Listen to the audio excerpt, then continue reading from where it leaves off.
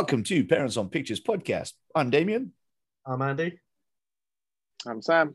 And what we do each and every episode is we take a film from a popular streaming platform like Netflix, Amazon Prime, Disney Plus, and others. And once we've all seen it, we come in here and we talk about it and essentially trying to decide whether you guys as busy parents or business owners or what have you should invest the time in watching it, given how much stuff is out there. So, Sam, what are we discussing this week?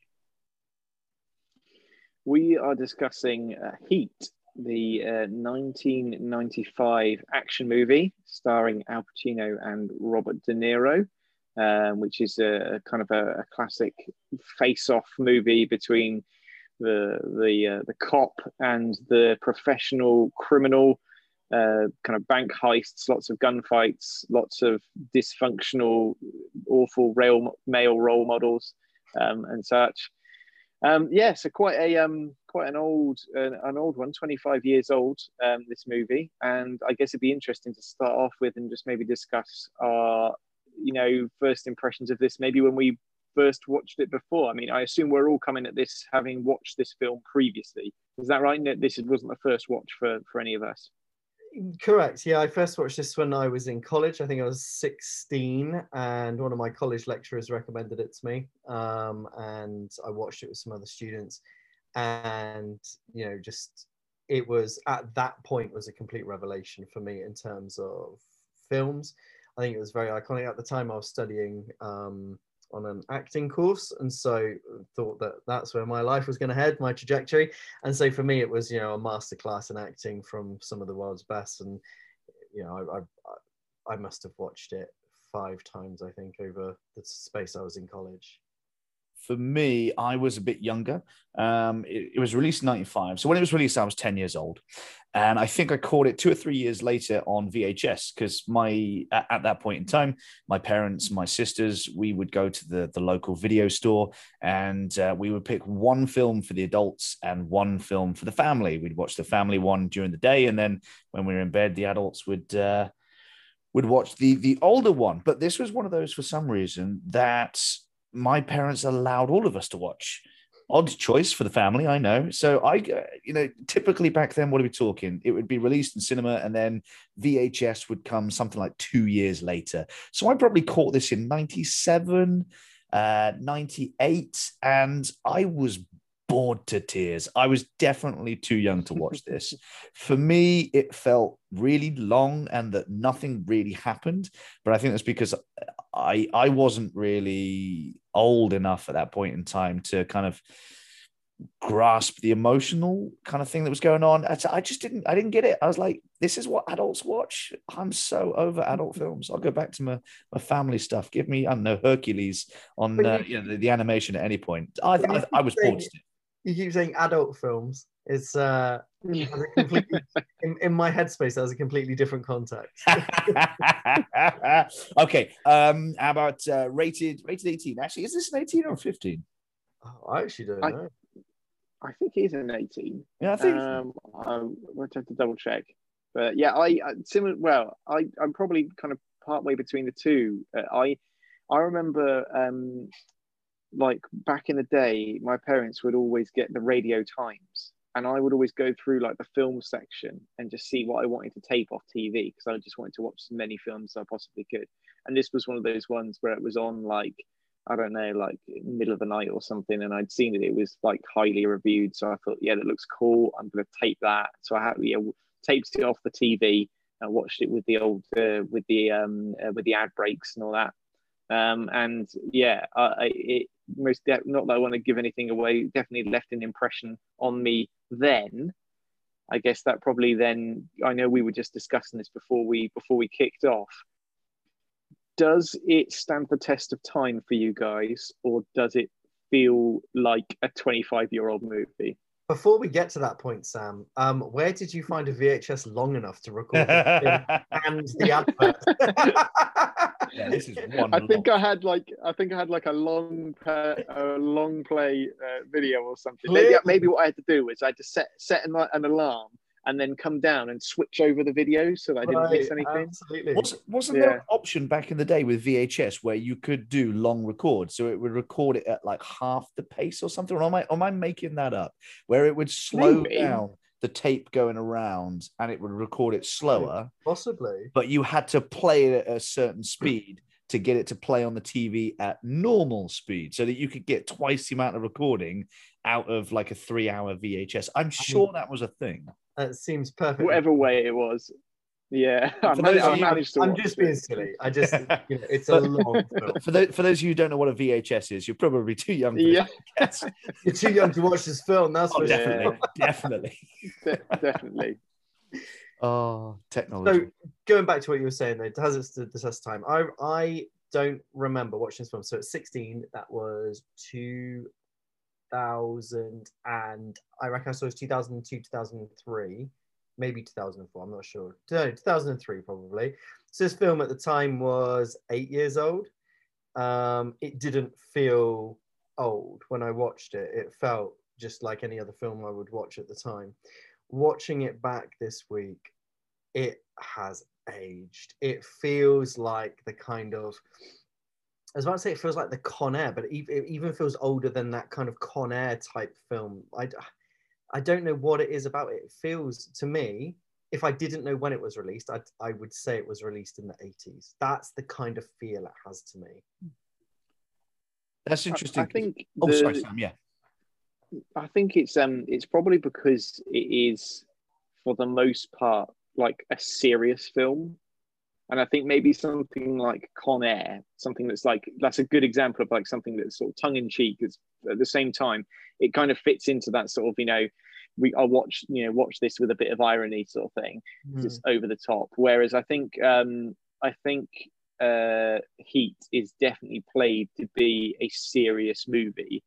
And therefore maybe some of the parts of it that don't play as well, or when there's inadvertently some, I don't know, humor, because you're thinking, oh man, this is, for me, one of the things that stood out was some of the music, especially in the sort of like romantic scenes or whatever, was real like cheesy kind of saxophone. Yeah, that stood out to me and be like, oh, you wouldn't hear that in a movie nowadays. Yeah. Not unless you're trying to do it ironically. Val Kilmer's ponytail was what did it for me. That was just man. Hey, get a haircut. Come on. You got a boosty mop on your head. Now this is an interesting one for Val Kilmer, because he started his career as the up and coming kind of like Hollywood man. He was really handsome. He could act. You can't deny that he could act. And then, oh come on. You can't see. I want you right next time you watch this film. Next time you go back and watch Heat, right? Yeah. And bearing in mind, this week I only watched half of it. Okay, go back and count the amount of times Val Kilmer. Now, if you're listening to this, you can't see what I'm doing, okay? But I will explain in a moment. How many times does he do this? Are you ready? And that was me looking gormless, okay? That's what he does. He's not a good actor at all. He just looks in directions at people. I beg to differ. What about the classics like Batman Forever? Backing up my point entirely.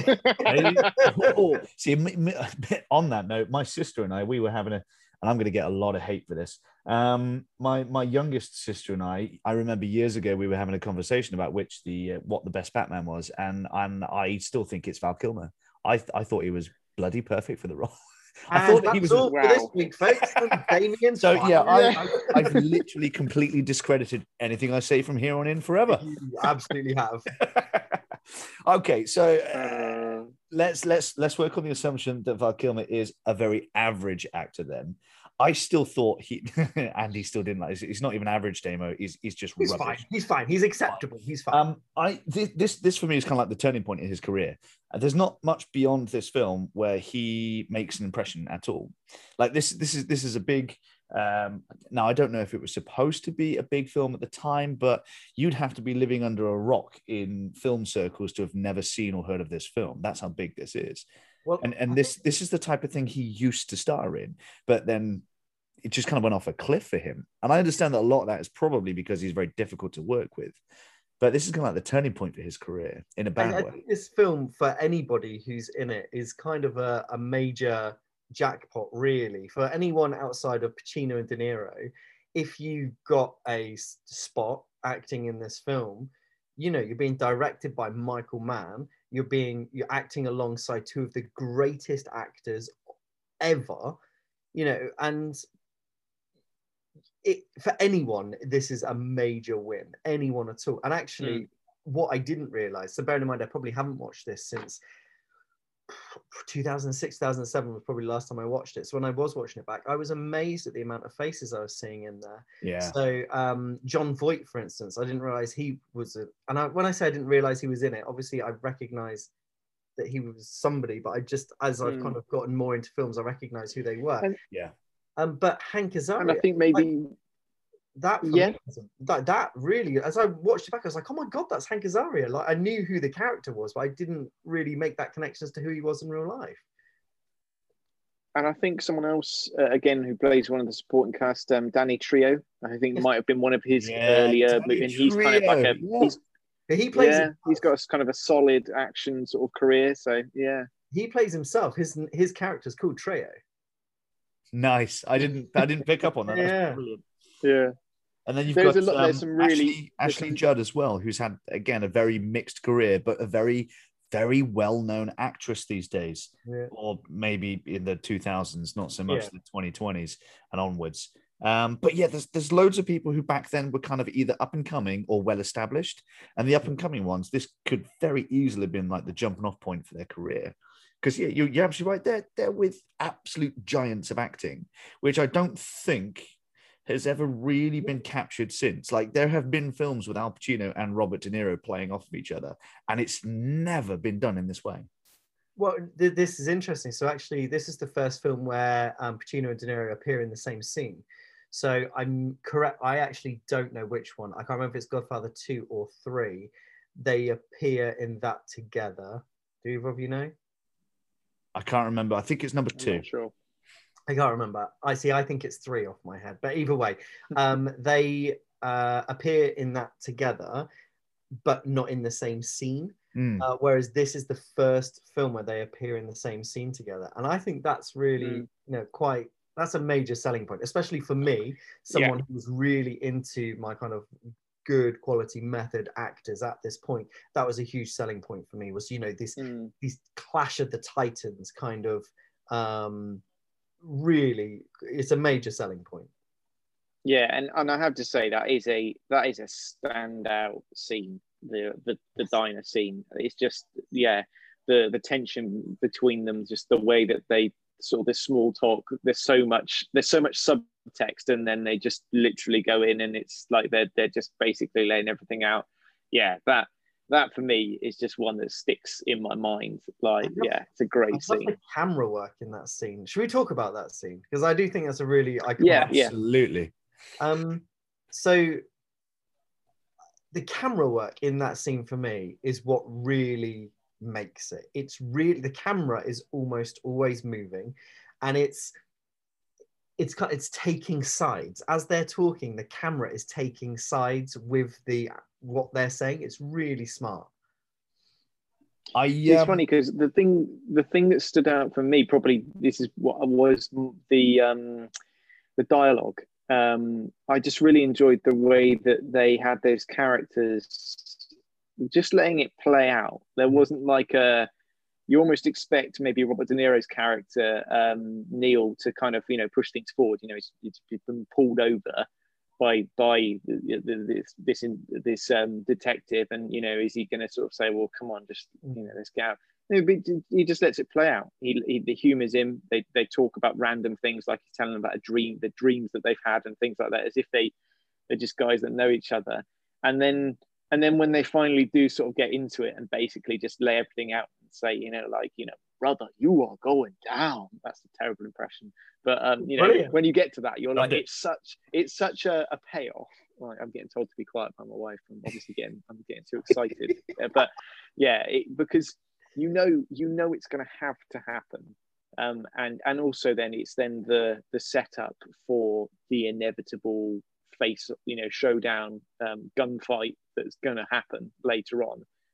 I just, yeah, that for me, and also the sound. Maybe it's something I didn't notice before, but the way that, and I could be wrong on this, maybe it's just how zoned in I was, but I'm sure that everything in the diner is kind of very much like played down, and it's just dialogue. And then after they basically, you know, let each other know that they are going to, I'm going to shoot you if I have to, basically, despite the fact that I respect you. And then all the sound comes back up, and it's like a weight is lifted, and you hear the clinking of the cups and the knives and forks and stuff. Ah, it's such a great It's a fantastic device to bring people in on the conversation, like, because it's the only thing that anyone is focusing on. And it's the type of thing that Tarantino usually gets credit for. And I don't think that Michael Mann got enough credit for that, especially in these days. It's like people say that Tarantino is the man when it comes to crafting dialogue and tension within dialogue, when you could be talking about nothing. And the two things that kind of spring to mind to prove that point in particular is he uses it in Inglourious Basterds with what's his name, the gent who plays the Nazi. Doesn't matter. I know who you mean. I want to say Christoph Waltz. That's correct. Yeah, Christoph Waltz. Christoph Waltz, Yeah. and the dialogue and the way that he speaks, and he could be talking about absolutely anything, but he draws you in with how he's saying it. Michael Mann is doing exactly the same thing, and it's done on an absolute masterclass level, because essentially it's two guys in a diner talking, and the level of tension that is able to be built from just this conversation with the payoff at the end of the film is absolutely fantastic. Do you reckon it's Mann's best work? I've seen some of his stuff, not all, I'm not gonna lie. So I haven't seen, I think Black Hat was one that he did more recently. I heard that it didn't get very good reviews. It actually, funny enough, Black Hat has just hit streaming platforms, so it might be one that I watch recent, in the not too distant future. But of all the other things that I've seen, I don't think that it's blown out of proportion. I think this is his best work. I think that it has a very good reputation for a damn good reason. I don't think it's just hype. No, I think it is his best work, and I think followed closely by something like Collateral, which I think is almost like filmed in a very.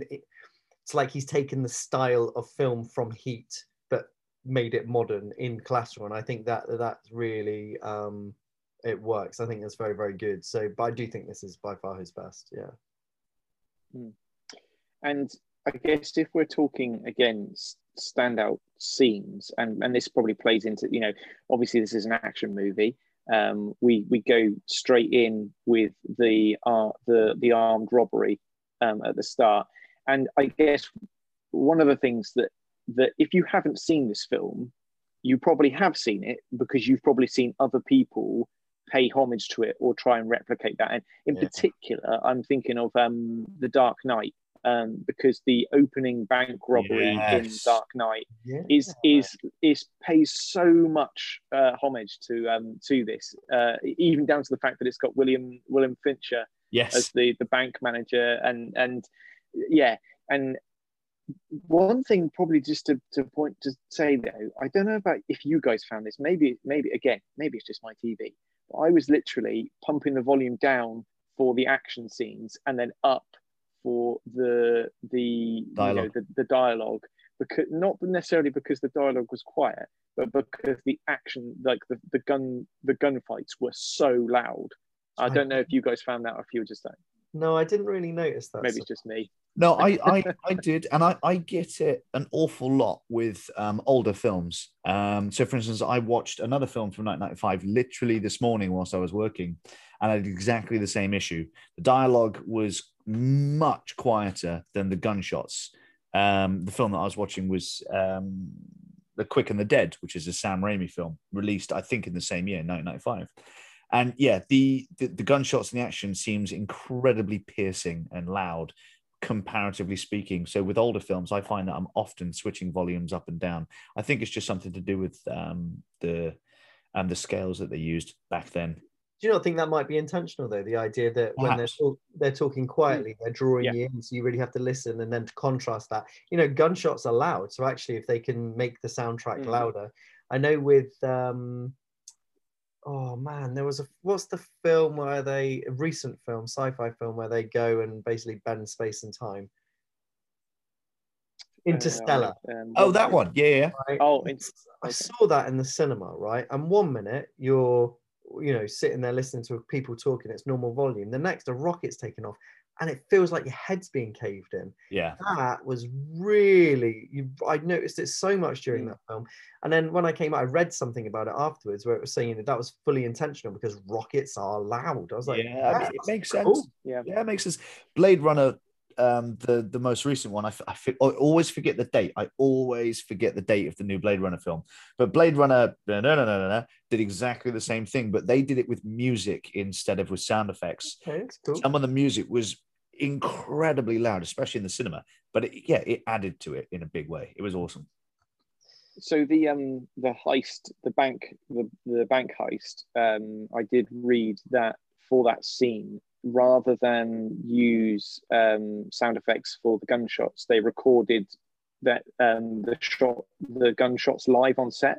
Oh, wow. To give it kind of a different sound, which I think it does. Like you say, Andy, it's loud. It's really you get that kind of echo on it. And again, that's another scene that is just is such a standout action sequence. And again, in terms of trivia, I know that in the States it's used as I think there's the Marines have used that scene as an example of how you should retreat under fire. And apparently Val Kilmer was very pleased because he apparently was shown as an exemplary example of reloading a gun whilst being shot at or something like that. But again, that scene is and it's really brutal as well, because I think it's that switch for me. It's that switching point of, I know we've already seen at the start of the film them gun down some people in cold blood, but there's kind of been a fair bit of time elapsed from that. We've only really seen bad guys fighting bad guys, and then you get this point where these guys literally in cold blood shooting cops, civilians. It's quite impactful in that sense. You think, oh wow, there's no going back for them from this. But yeah, it's an incredible scene. I think the action scenes are really good in this film. I'm just going to go back to the opening sequence because I think that's just brilliant.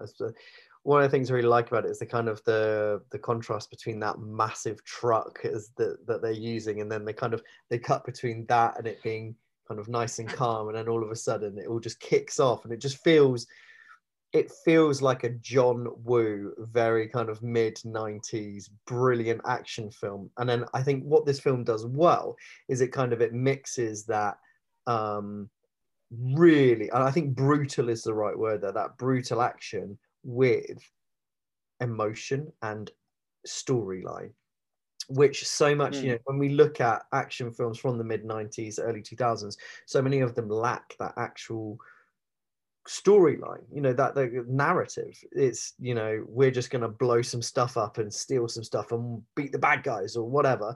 This is, you're invested in these characters on all sides, which I think is really interesting. I think that's a great point. The fact that you mentioned John Woo and the early 90s, I think it's because a lot of action films back then are still reeling off of the success of the 80s action genre. Like the 80s was big for over-the-top action, and the more creative the kill or the bigger the explosion, the better the film's going to be.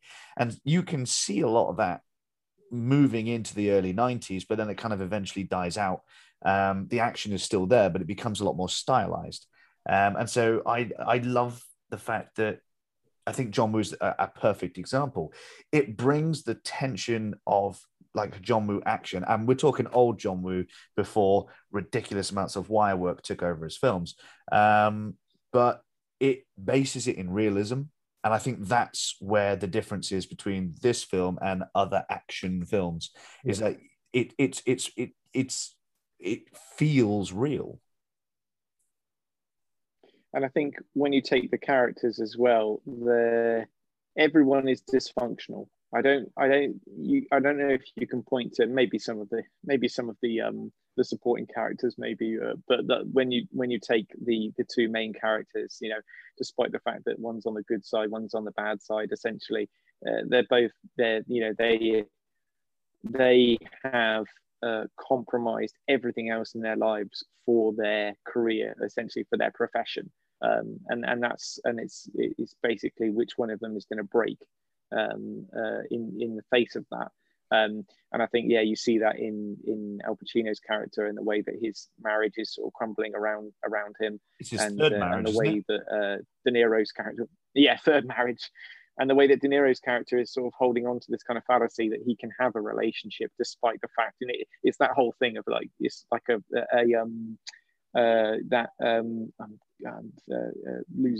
losing my ability to think of words. But he sets it up for himself early in the film, doesn't he? It's about saying, don't have any attachments that you can't walk away on in 1 minute flat or whatever. And obviously, spoiler alert, that's what he has to face later on in the movie. And I think it's a little bit old and tired these days, but it was probably still very fresh back in 95. But the two characters are essentially the same person. It's just that one happens to be working on the side of the law and the other one is working on the side of outlaw. I don't know. It's a late Tuesday here, folks. We're losing our words. But these days it's a tired trope, but back, and it was done really well in this film, but they are essentially the same character. They just happen to be on different sides. Yeah, I don't know if that was done really well. I'm really sorry, Dave. Did you not? I'll be quiet, but I thought I loved it. Anyway, yeah. No, I think this is a personal gripe more so than anything.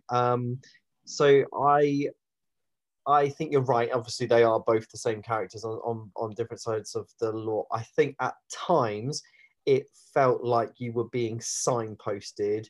Look, they're both as bad as one another. They've both got this issue going on. And at times it is just kind of like roll your eyes. And maybe that's just me watching it back all these years later. I don't know. Having had that kind of that buffer of films that have kind of taken this trope and moved with it. So it might be that. I certainly don't remember thinking that, that I was thinking that when I watched the first time around. When I did watch this time, I was like, oh, here we go. Yeah, they are the same. They've obviously, these two guys, they're basically living parallel lives, but on, different sides of the law. Oh, yeah, right, okay. I don't know, it felt a bit. No, I think you make a legit argument. Honestly, you're right, and I don't have an answer for you. I don't know if it is the fact that we're 25 years later and we have seen this trope so many times in so many films that watching it now, it's tired. It's been done to death. Well, I don't know. I came with it. I almost, the last time I watched it, I started to read in more things that I hadn't thought about before. Especially, and I want to say he's called Vincent, Pacino's character, especially about him in regards to the fact that he is, from what I could tell, a homicide detective. And maybe part of it is that it's a long film, so they don't necessarily have time to go into it. But it feels like there's more to the fact that, he picks up this case when maybe, is it a murder case? I'm not really sure. It seems like it's more of an armed robbery case or whatever. So he's got to fight for this case to be his. There's probably more to that. The fact that he, is kind of, working all hours of the night. It seems like there's something there in terms of the fact that this guy probably could have got promoted further and is actually, stuck in this job. So maybe, I don't know, I probably came at it, I'm probably maybe more bringing that to it as opposed to it necessarily being there for everyone to find. I think you've got something there, Sam, because you're right. He fought for the case because he could tell from the three murders that the people that did this were professional, not your everyday run-of-the-mill, bank heist or truck heist gone wrong. And he, from minute one, from walking on, he admired them for their professionalism, and he knew that this would be a case that he would enjoy. I don't think we got enough of that. I think we should have seen a bit more of Pacino's character kind of like fall over himself and his addictions to trying to catch these people because he admired them so much. I mean, you got kind of like a sense of the fact that he was enjoying the case because they were clever and he really liked the challenge. I would have liked to have seen a bit more of him just, this is going to sound weird, I'd like to see a bit more of him destroying his own life through the obsession of trying to catch these people that he admired so much. We see it with his marriage, but maybe there's part of that I don't know.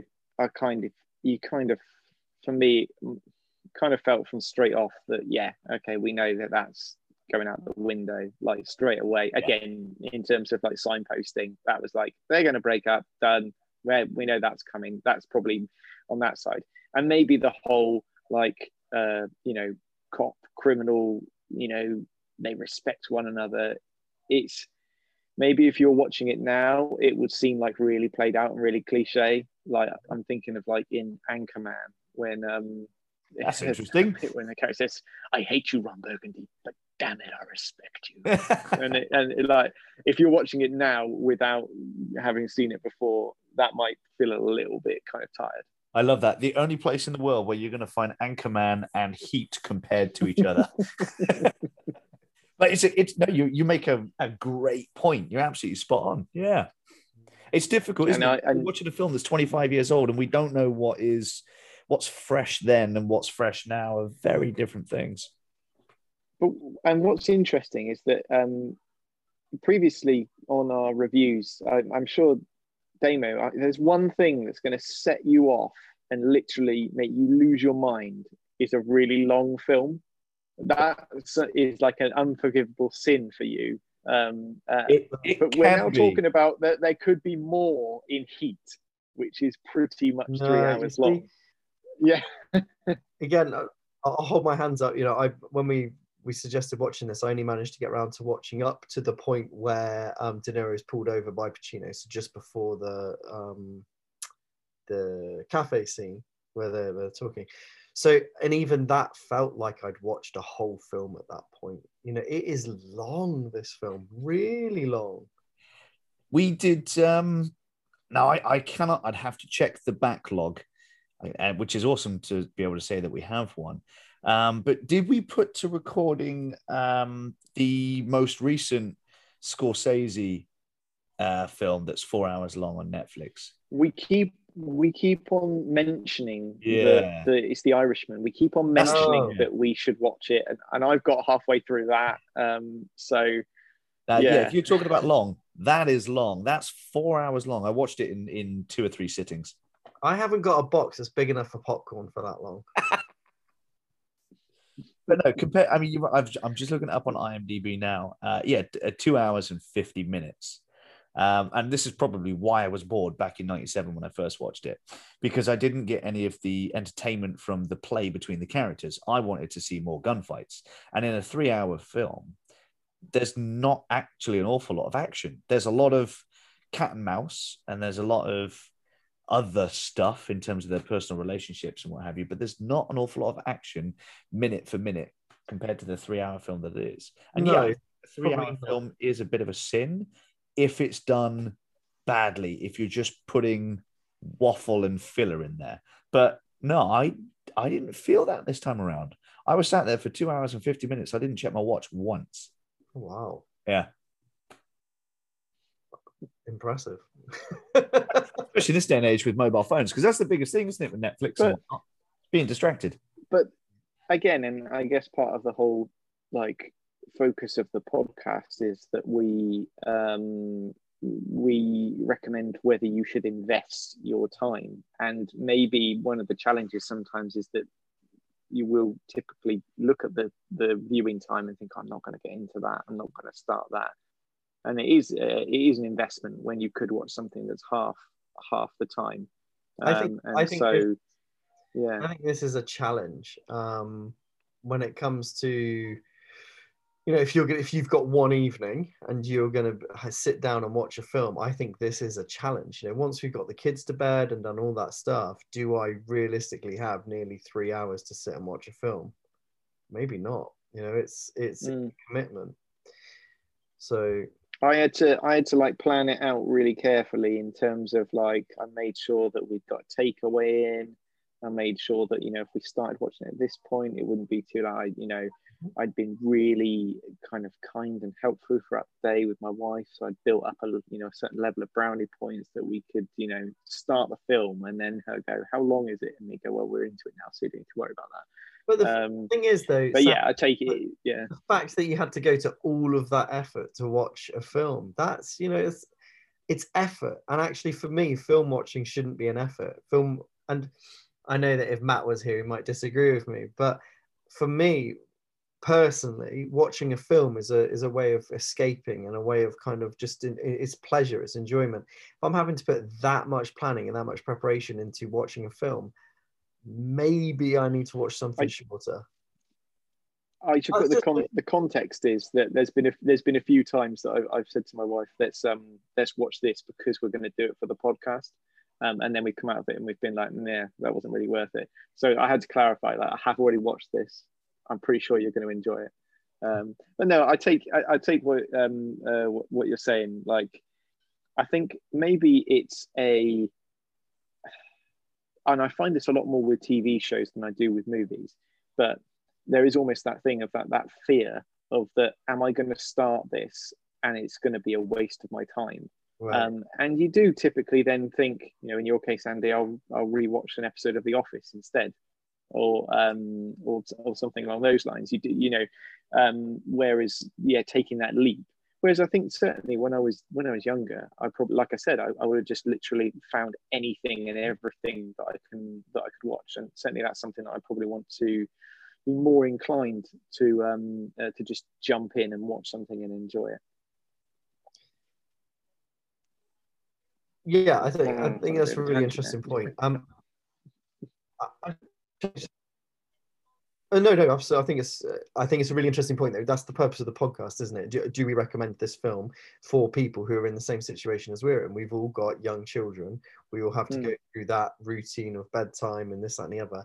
And then we sit down to relax. Do we have time to watch it? So I don't think it's off on a tangent. I think it's really important that we actually have that discussion about a film and it taps into another thing, because like typically, like as we discussed, when this film came out, you get this like very slow transition from it was in the cinemas and then 1-2 years later it's out on VHS. Whereas nowadays we have like everything from the 90s, 80s beyond, everything that's coming out right this instant, because there are a lot of things that are being released.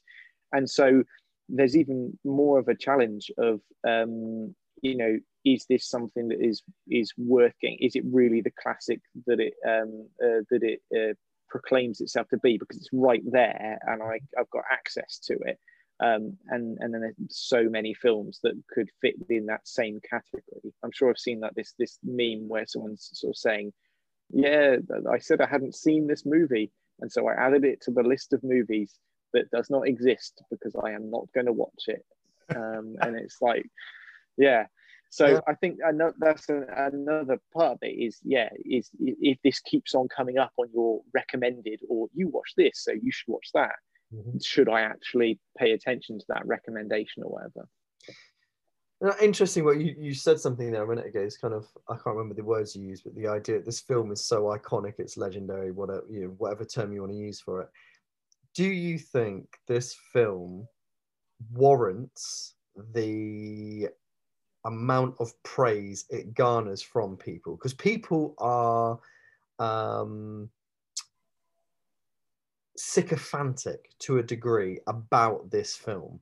This film is held up as the pinnacle of performances from De Niro, from Al Pacino, who are seen as the pinnacle of their kind of acting generation. So do you think this film deserves the amount of praise it gets 25 years on? That's a damn good question. I'm going to say and obviously, Andy, this is more your ballpark than mine, but I think from a purely filmmaking standpoint, I think it does. I think it does so much with the material that it has. and doesn't have, because let's not forget, 95 is kind of where people were playing around with CGI. They were playing around with different ways of making films. And this film is still able to make something back in 95 that feels completely fresh, but using old school methods. There's nothing that I would go to and say, oh yeah, that's clearly a 90s kind of trope. You know, they're doing what used to be done back in the 90s. The only example I can think of right now is very poor CGI, because it was just kind of becoming a thing, although it was more the late 90s than the early to mid. This does feel, and I know we've said it before, this feels straight out of the 80s. So I think it's using old school techniques, but I think it's using it in such a way that the film put together deserves the recognition that it gets. Is it pinnacle? I don't know. I mean, I suppose the other thing you could kind of put it up against is, how does this stand up to something like The Godfather with the same two actors? You know, does it? So that's really interesting. I had this conversation with Alice when I was watching this and was talking to her about that, because I used The Godfather as an example. And then I thought back, and this is really controversial on a film podcast. I watched the Godfather series not that long ago, about 6 months ago, and I watched the three of them back to back, sort of over a few days. I think the Godfather films might be overrated. Right. And actually, I know, and that's really controversial. I know that. And don't get me wrong, there are moments within those films that are great, but there are moments in those films that are so boring. Yeah. Like, they drag out those films. And for me, there are moments in Heat that feel like that where interesting. We've got this storyline, and actually, you know, the action scenes are so good that I wanted more of it. I wanted less guff in between the action. And, you know, that's just me. I'm a simple-minded person. You know, I've almost gone through like a dip in my life where I kind of really appreciate art in film, and then I've kind of just nosedived into just give me action, just give me stuff, just throw it at my face, throw as much action, as much cool stuff at a screen as you can. I don't care about the substance. And then I'm kind of slowly coming back out the other side of that, but I'm still at a point where that story, that dragging out the real life story, I'm bored of it. I don't need it. I think to your point about, you know, the question, does it deserve the praise? I think the challenge with something like this is it's really hard to watch it like in isolation, like to watch it without being subjective. Like we're coming at it very much as, you know, it is this film that has these classic scenes, that has these renowned actors working together, you know, and I think it's almost, maybe there's a tendency that you would come at it from two different ways. Maybe you would come at it knowing, you know, finding reasons not to like it, so you can be the contrarian that's like, that's a terrible film. I actually thought that Paul Blart Mall Cop was better, just so you've got something weird to say. Or from the other end, yeah. Or you can take it from the other side, that maybe there's the risk that you come at it and you kind of like, well, it must be good because so many other people say it's good. And so I think it's tough to be able to kind of separate those things out. I always think, to your point, you know, if you watch this a long time ago and then you come back to it, do I, as maybe a slightly more mature person with different viewpoints, different experiences, do I think the same thing of it? And there are certainly films that I watch back now and I'll be like, that's not as good as I thought it was.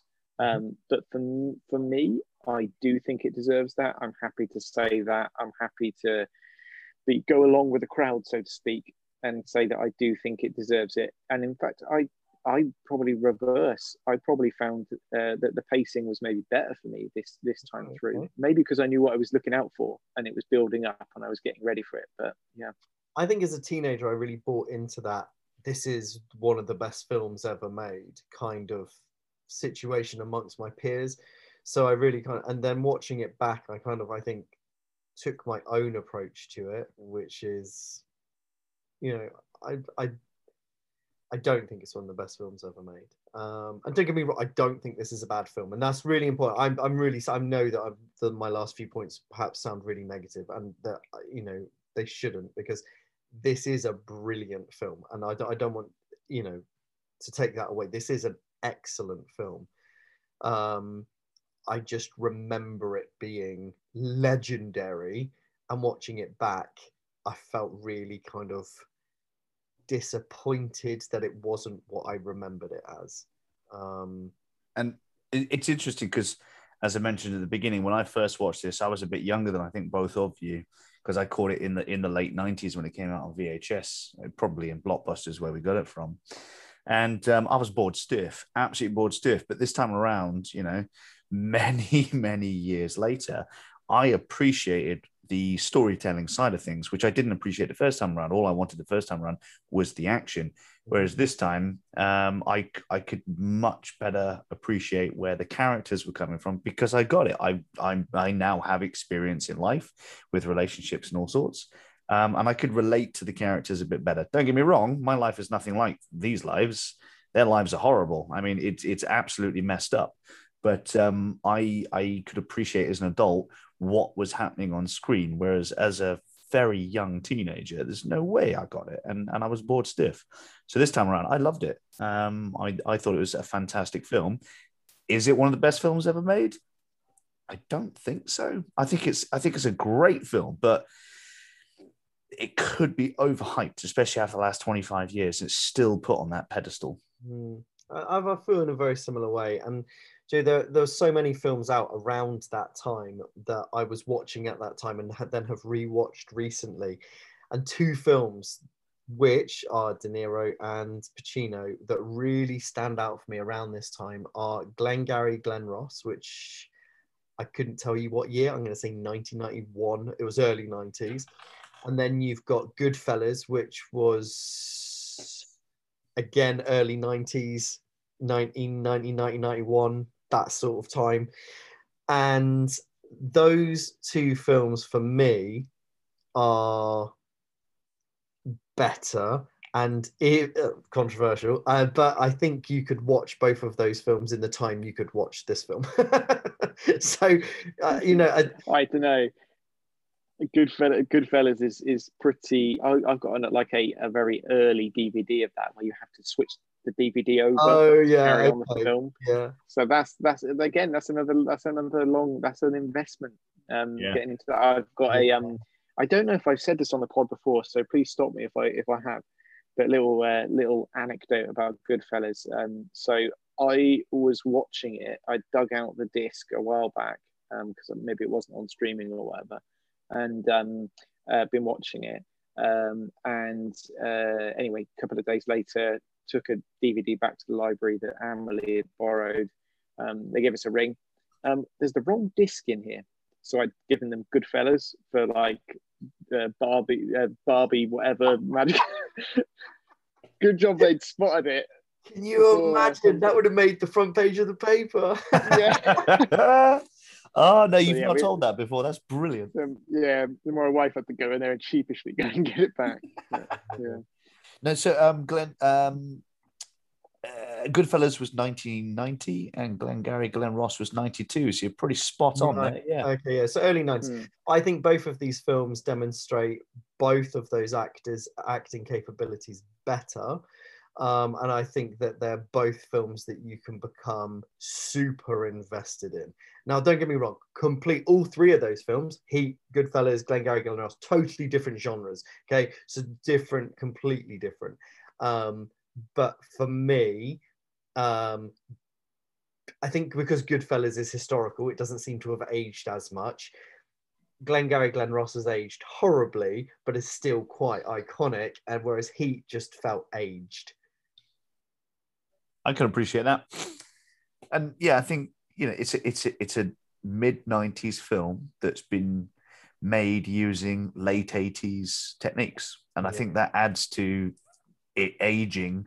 I'm not going to say poorly, but it's very much of its era. It's like it feels much older than what it is. And it's already 25 years old. Yeah. But again, I'm sounding negative when I say all of this. It is a good film, and I know I'm kind of like switching back and forth. That's good. That's the whole point. That's why we discussed. And we're probably, unless you guys have got anything else that you think you want to, we're probably naturally hitting a kind of a recommendations point there. I think we're all probably pulling up to our final positions, I would have thought. So should we go for it unless anyone else has got it? Yeah, I think the reason that we've taken it, I don't know about you guys, but I've gone back and forth in the last 20 minutes, especially taking on board what both of you have said about whether I am. So that's why I keep talking. I don't think I've made up my mind yet. Yeah, so I'm more than happy to kick this off if you like. Does that work? Yeah. So I'm not going to recommend this film, and it's not because it's not a good film. It's simply because it's too long. I think if you've got an evening to sit down and watch a film, this isn't the film. I think if you've got time, if all of a sudden the kids are away for a weekend, definitely put this film on because it is brilliant. It is absolutely brilliant. Pacino and De Niro are fabulous. And as soon as you can kind of get over the fact the film's 25 years old and it feels a bit old, it's great. And the action scenes are fabulous. There's a lovely bit of kind of sexual chemistry in there as well. It's a great film. So I'm not recommending it, with a caveat, unless you have ample amounts of time to watch it. Am I allowed to do that? Yeah, we've done okay. caveats. Yeah, we always have. Okay, fine, okay, cool. Because it is difficult, because different parents, different business owners, what have you, they have different time restraints. And I think one day we should probably go into our viewing habits, because I've got a sneaky suspicion that watching these films, I do it in a very different manner to you. Yeah, you are abnormal in the way you watch. Yeah. Whereas I get poked fun at because I tend to watch things in 2 or 3 sittings, and then Matt gives me a little pat on the head when I manage to watch something in one go. Nice. Actually, I'll go next if that's okay. I mean, for me, it has stood the test of time. There are a couple of things that do point to its age quite obviously. But that said, I think it is a classic action movie. I think you can see its impact on so many different movies. In particular, if you're a fan of Christopher Nolan, this is almost kind of one you want to go back to and see kind of that real kind of physical filmmaking style. And I think I would say, in terms of time, don't go in expecting something short. It's an investment, but it's worth making the time for. So I'm not gonna make any caveats. I'm just gonna say I'm recommending it. Nice. Yeah. Before I put mine through, I'm gonna read Matt's. Because we have a group where we chat, and Matt's put in his verdict. Sadly, Matt couldn't be here today. His business is really busy at the moment. So nice one, Matt. It's good to hear that you're busy, especially with all this COVID stuff that we're kind of coming at the end of, but it's still hanging about. And it's such a shame you couldn't make it, because reading this, I don't think Matt's seen this before. And it would have been really nice to get a point of view of someone who hasn't seen Heat. But he said, I would absolutely 100% recommend Heat. One of the best movies I've seen for a long time. Can't believe I kept putting it off. So it would have been really nice to have Matt here, because he's never seen it. That would have been really interesting. Yeah. From someone who was watching it for the first time now. Absolutely. Because I think that's the one perspective that we are missing right now. We have all seen this before. Matt hasn't. So maybe if we can catch up with him, I'll get him to record a little something and chuck it in at the end of an episode sometime. But for now, yeah, Matt would 100% recommend it, regardless of whatever, I suppose. So Damo, that leaves you now, because we're Am I gonna break a deadlock or make a deadlock? like I said, I've been going back and forth on this. So originally, I was just going to recommend it. I thought it was absolutely fab. I still think it's fantastic, regardless of whatever I say in the next 30 seconds. I think that the acting is on point, but it feels a little bit muted. Like they're not given enough to showcase their acting capabilities. They've done more with other characters in other films. I'm talking about Pacino, and to be fair, quite a few of these characters, which is a shame given that it's a 2 hour and 50-minute film. You'd think there'd be enough for them to sink their teeth into. But when they are on screen, it's absolutely electric. And the fact that De Niro and Pacino meet and they have that diner scene it's all phenomenal. And I know we've said that it's aged, but I don't mind that in a film. I'm probably the one who'll happily watch anything, really. I hate you both. Okay, all right. Based on the fact that I enjoyed it as an adult, hated it as a child, my point of view has definitely shifted over the years for sure. The runtime doesn't put me off. So I'm going to recommend this film based on purely the strength of the film. If for some reason, like Matt, you've never seen it before, it's definitely worth making the time to watch it. Although, as busy parents, that is a damn sight easier said than done. Because, our kids will go to bed at 7-ish. And what you've got to bear in mind is that you're not going to finish this film until 10-ish. And that's if you put it bang on at 7 o'clock in the evening. So, yeah, I think the time is going to be an issue. But if you can make the time, watch it. And I'm gonna recommend it. Finally, I've come to a decision. That hurt. that was torturous. That was torture. I've never been so indecisive in my life. So there we go. We have 3 recommends, 1 not recommend. Obviously, one of the reasons that we try and do this as a 4 is because listeners, you are naturally going to agree with one of us 4 more than the other 3. So I suppose it kind of depends on who you would normally align with. If you align with Andy, don't watch it. If you align with Sam, go watch it. It's entirely up to you at the end of the day. We're just here to try and kind of help out. Go for it, Andy. Don't watch it if you don't have time. Yes, sorry, if you don't have time. Okay. Watch it even if you don't have time. Make compromises, make bad decisions, stay up late, neglect your family, and put your children in cages and watch it. Yeah. What I absolutely love is that, recommended or not, every single one of all 4 of us enjoyed the film and realized and appreciate how good it is, which is absolutely fab. Yeah, it is an amazing film. But again, you've got some serious things to think about before you go and watch a 3-hour film, i.e., do you have the time with kids and jobs and life, or are you going to neglect all that like Sam? So I'm expecting divorce papers through any moment now. No, there we go. So, gentlemen, would you like to add anything before we wrap up? No, only to say it'd be really, really interesting to hear other people's thoughts. So obviously it kind of links into the normal outro, but let us know what you think if you have previously watched this and we've given you a nudge to go back and you have a different experience, or if it stands up.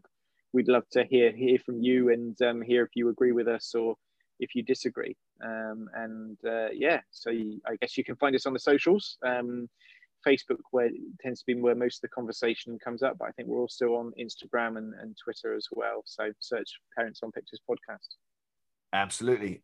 We are predominantly on Anchor and Spotify, although Spotify owns Anchor, so it's pretty much null and void these days. But we're also on other places like Apple Podcast and wonderful stuff like that, which is fab. Other than that, I have nothing more to say. Gentlemen, say bye-bye now. Goodbye. Goodbye. Bye now.